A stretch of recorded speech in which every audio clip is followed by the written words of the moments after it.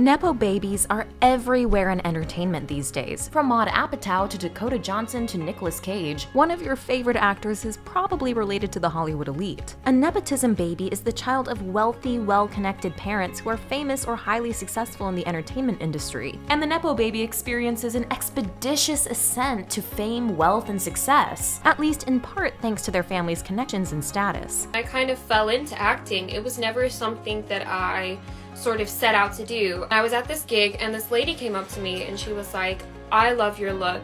She knew my mom. For some, the Nepo baby is an opulent fantasy. It's easy to imagine the delights of growing up as this figure with all their advantages and iconic connections. For others, discovering another Nepo baby feels like a betrayal, more proof that America's meritocracy is broken. I don't really agree with that, obviously, just because it takes away opportunities for other very talented actors that just don't have the same influence in the industry. So what do these stars really say about inequality in entertainment and in America more broadly? Here's our take on why the Nepo baby inspires such strong feelings and what they tell us about ourselves. His viral, not viral videos being his big break, or we could take into account his parents' decades-long experience in the theater scene.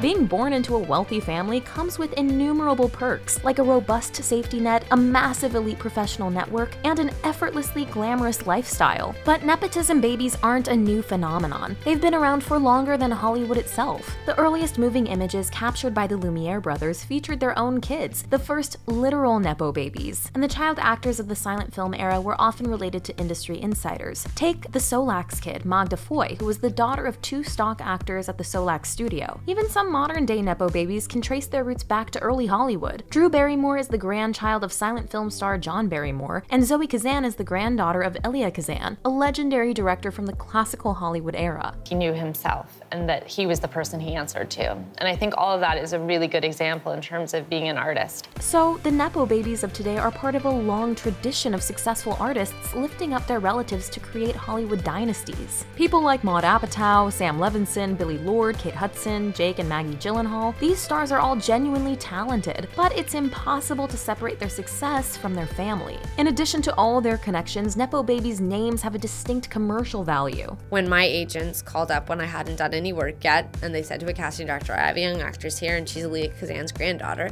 I think they're more willing to see me. Jamie Lee Curtis went through a long audition process for her breakout hit, Halloween, and gave an acclaimed, iconic performance in it. But she's very open about how her family helped her get the role.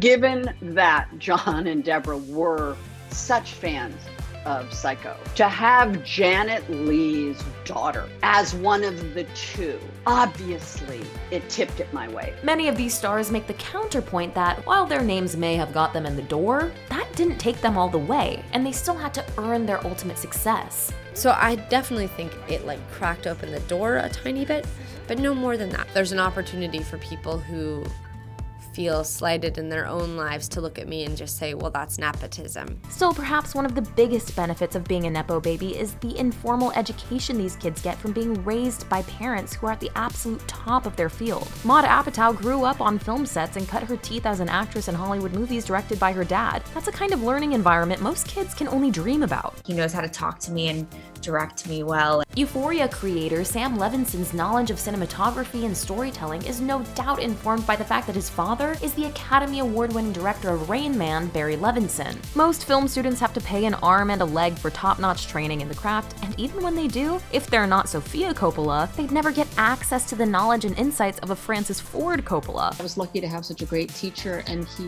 it's funny, he gave me a book as a teenager. It was the Encyclopedia of Poetics, and he always talked about film as being poetry. Jennifer Lopez's child is a naturally gifted singer, and it's great that they get to share their love of music with their mom. But for most kids, that means singing together at a talent show. And for Emmy Muniz, that means singing on stage at the Super Bowl.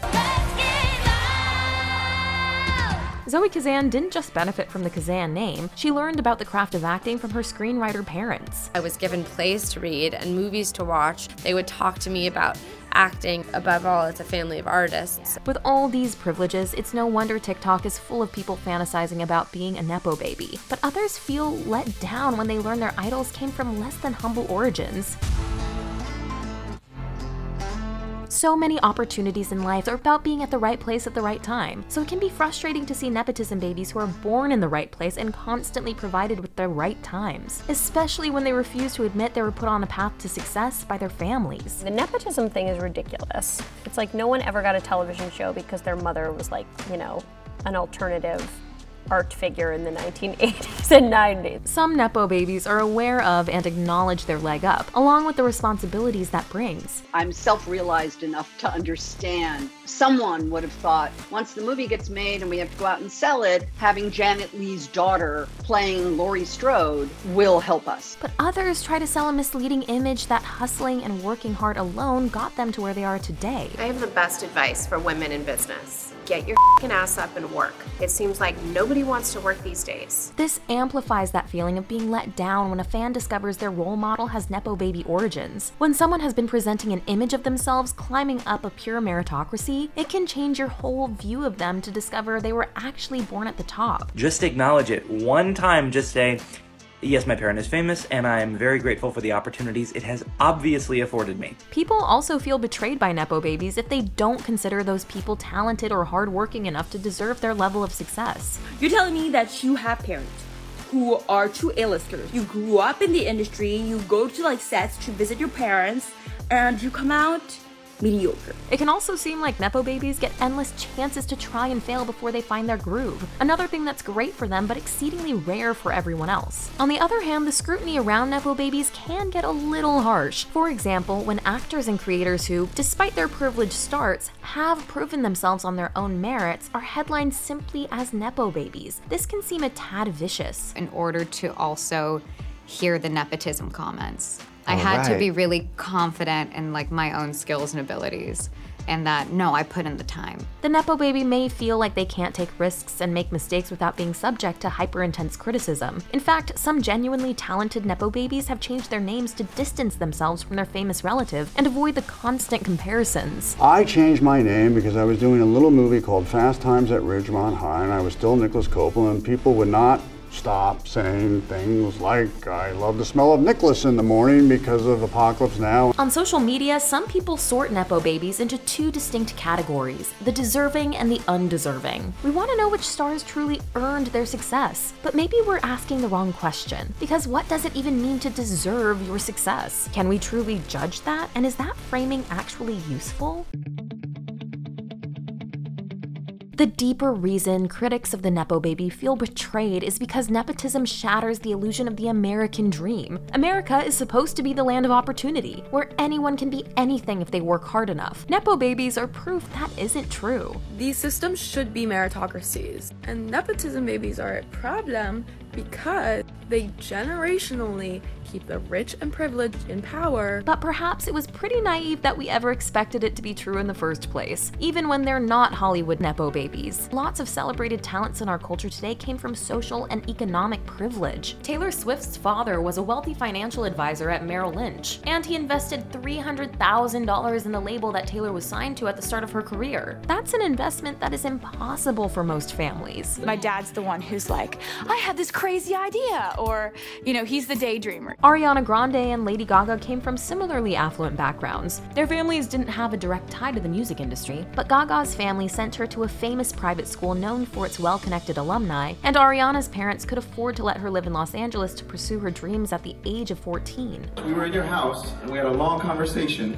and we said we're going to work real hard and we'll put this music out, and our goal was to get you the #1 album in the country. Hollywood dynasties may be a particularly visible instance of inequity, but they're far from the only reason the entertainment industries aren't meritocracies. The American dream has never been real. Success in America has always been tangled up in race, gender, and generational wealth. Interestingly, when the American dream was first coined, it didn't even refer to the idea that anyone could go from rags to riches. The phrase came to prominence thanks to progressive-era reformers. Their dream wasn't to build a country where everyone had an equal shot of rising to the top of an unequal system, but to build a better, more equitable system. So if Nepo babies are the latest example shattering an outdated illusion about equality in America, maybe that means it's time to update our American dream, to fixate less on taking down a few high-profile individuals and focus more on evaluating the broader system around them. Does it really matter so much if a few particular Nepo babies deserve their success, or does it matter what they do with it? To be be a leader and a role model. I just hope to make people feel like they can be themselves. Favoritism and nepotism have always been a part of Hollywood, and pretty much all industries, and they're not going anywhere. But for as long as the Nepo baby has existed, there have been privileged stars who have used their platform to advocate for the real American dream, a more equitable and just society. I will continue to fight every day to spread a message that's actually quite simple. Be kind. Jane Fonda, daughter of Henry Fonda, leveraged her strong Hollywood connections to take politically unpopular stands for social issues that some of her peers could not take without risking their careers. So although the bombs are falling on Vietnam, it's an American tragedy. It's going to take the American people many, many years to undo the damage. She used her father's network to advance her career, but she lifted others up with her. For example, she made the iconic feminist comedy 9 to 5 after learning about working conditions for secretaries from a labor organizer. She would tell me stories that were just terrifying of how these women were treated. So my producing partner, Bruce Gilbert, and I decided we wanted to make a movie about it. Another Nepo baby, Mia Farrow's and Woody Allen's son, Ronan Farrow, used his platform and connections to aid his journalistic investigation of the abuses committed by celebrated Hollywood producer Harvey Weinstein. I don't think most people are aware of the exotic and extreme tools at the disposal of the most powerful and wealthy men in America. These Nepo babies walked a short road to success. Their success is proof that America isn't fair. But they've used their privilege to fight for fairness, and that's an American dream we can get behind. There was a petition for the Equality Act, which basically just says we all deserve equal rights under the law. Thank you for watching The Take. Don't forget to subscribe and let us know what you're watching.